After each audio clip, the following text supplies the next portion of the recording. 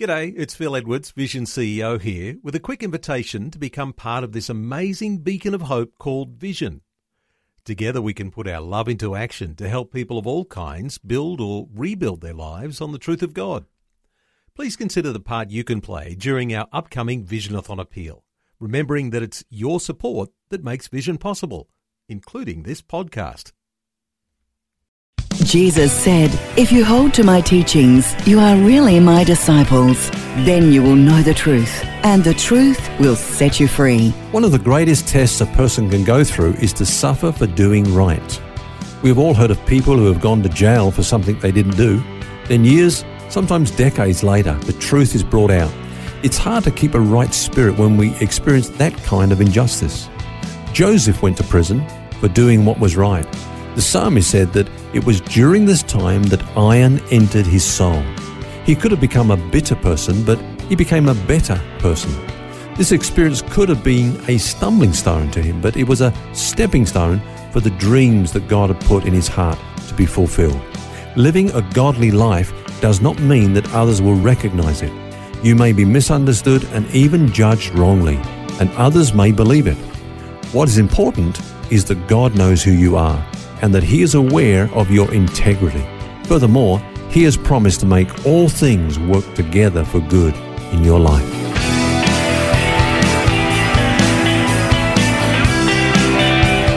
This is Set Free with Ken Legg. And welcome to the program. Phil here, along with author and pastor Ken Legg. We're looking at a dreamer this week, Joseph. We've been working our way through his story, and things didn't really go to plan, you might think. They went from bad to worse for Joseph, betrayed by his brothers, then falsely accused and thrown into prison. Must have been tough times, Ken. It must have been, Phil. But of course, it's here where he meets two interesting characters, the butler and the baker. Not the candlestick maker. He wasn't yet in prison. But the butler did it, didn't he? The butler did it, yeah. Well, the butler was the overseer of Pharaoh's vineyards and wine cellar. And he was also his cupbearer, which means that every time the king wanted some wine, the butler would have to taste it first, just in case somebody was trying to poison him. Interesting job then. I mean, do you apply for that sort of a position, or is it something that you're going to do that, buddy? That's one of the perks of the job, yeah. And then, of course, there was the baker who was responsible for the food the king ate, and he had to go through the same thing as well. Yeah. Now, they both ended up in prison. Some people believe that they both were accused of maybe attempting to poison Pharaoh, and there was an investigation, so they were there until, the whole investigation was carried out. Yeah. But while they were there, they both had a dream, and they were disturbed by their dreams. Of course, Joseph pops up and says, "Oh, I do dreams, Well, tell us your dream."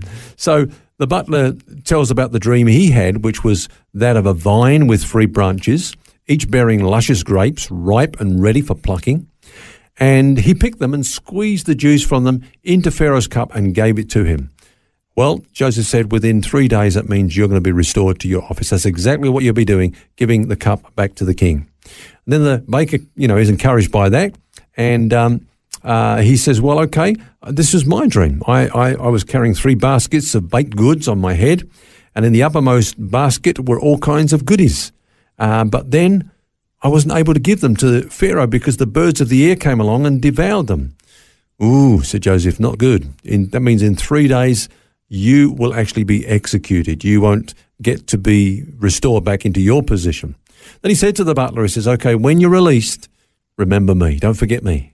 Put a word in to the king for me. Could you imagine it being the baker hearing that? Because that's actually what happened. And in fact, both of them, that's what came to pass. But the butler forgot to make good on his promise to Joseph and mention his name. Yeah, the butler's dream came true in 3 days. Joseph's dream came true in 13 years. Wow. So I guess the lesson there, Phil, is the bigger the dream, the greater the preparation. A mushroom comes up overnight, but an oak tree takes 100 years. Yeah. And I always say if you can get a vision and run out and achieve it immediately, it indicates how insignificant that dream or that vision will be. But he was in the prime of his life, Joseph.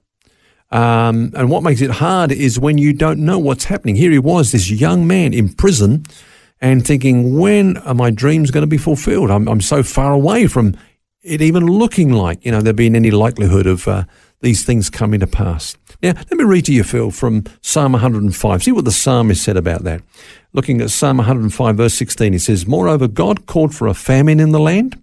He destroyed all the provision of bread. He sent a man before them. Look at that. He sent a man before them.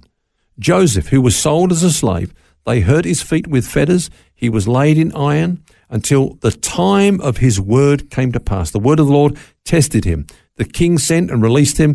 The ruler of the people let him go free. So what we see here is, hey, look, Joseph can look at this thing from a human perspective, but God's perspective is that he's actually setting things up for Joseph to be catapulted into that position that God had prepared for him. And I guess if Joseph had gotten out of prison at that point, he probably would have gone home. He wouldn't have been in Egypt at all. That's correct. And that's what happens when things happen in our time. We miss out on the purposes of God. Listen to what Isaiah says. He says, "For since the beginning of the world, men have not heard nor perceived by the ear, nor has the eye seen any God beside you who acts for the one who waits for him." That's interesting. Who acts for the one who waits for him. He goes on to say in another place, it will be said in that day, "Behold, this is our God. We have waited for him, and he will save us. This is the Lord. We have waited for him. We will be glad and rejoice in his salvation." Now, when we're waiting, though, Phil, we can sometimes feel like we've been forgotten. Have you ever waited in a doctor's surgery and you see somebody else go up and you think, I'm sure I came in before them. Yep. Have they forgotten me? Yep. Or in a restaurant, you come in before somebody else, but they get served first. You think, they've forgotten me, haven't they? Yeah, that's right. It's an important part of our walk with faith, though, isn't it? That whole waiting aspect. We don't know what's going to come next, but God does. So our challenge is, do we believe that he actually knows what's coming next? That's a good point, and of course he does. Now, 2 years later, Pharaoh has a dream. In fact, he has two dreams, you remember? One's about the skinny cows eating the fat cows, and the other's about those stalks of grain that were blasted by the wind eating up the plump grain, Yeah. And so he's troubled about this, and he calls in the magicians. They can't answer it. But then the butler remembers Joseph, and out of the blue, there came a rap on the prison door. Pharaoh wants to see you immediately. So he goes from being in prison to standing before the most powerful man on earth in a matter of seconds. That's how quickly God's dreams can come to pass. That when there's no likelihood or appearance of it coming to pass, then all of a sudden it all happens for us. And could you imagine what it was like, the butler and Joseph eyes meeting across the room after 13 years, and the butler going, "Oh yeah, sorry about that, mate." Joseph probably had that look which says, "I'd like to speak to you." Yeah, but Pharaoh tells him the dream, and here's an interesting thing. The first time Joseph used his gift of sharing dreams, he bragged and drew attention to himself. The second time, he used it to try to get out of prison, with the butler. So now we see something has changed in this man, because, when Pharaoh tells him the dream, he says, God will give me the interpretation. Let's give glory to God here. And so something's happened in his life. And here again, we see just another dramatic turn in Joseph's life. He goes from being a prisoner to the highest officer in the land. So not just released from prison, but in an amazing position of power. Yeah, I guess, Pharaoh's philosophy there was, well, if God has given you the interpretation of the dream, then he's going to give you the wisdom to carry it out. Who else could we entrust such a huge responsibility with? And so all of a sudden, Joseph had full power over the entire nation. But remember this, Phil, that the famine wasn't just over Egypt, but over all the lands. And this, of course, prepared the way for Joseph's family to come and for them to connect again. And, Joseph kept a good spirit all the way through this. And we see the hand of God upon him. And we see this incredible principle that we talked about earlier in the week, is that we are destined to reign. And some of our sufferings and our trials, they're actually training for reigning. And it's important that we just keep a good spirit as we go through them. What I love about this story is that Joseph, of course, marries an Egyptian, has two sons. The first one he calls Manasseh, which is forgetting. So he's learned to deal with the past, the hurt, the pain. And the second one he calls fruitful.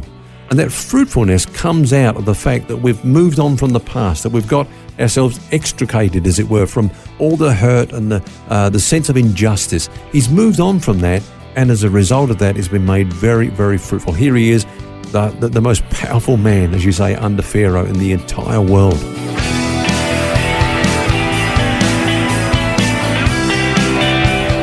A helpful and fascinating look at Joseph's dreams and how they apply to us. Do join us tomorrow as we continue this conversation. And until then, remember you don't have to carry that baggage. God wants you to be set free. For books, DVDs, small group studies and other resources from Ken Legg and details about Ken's ministry, visit the Vision Christian store at vision.org.au. That's vision.org.au.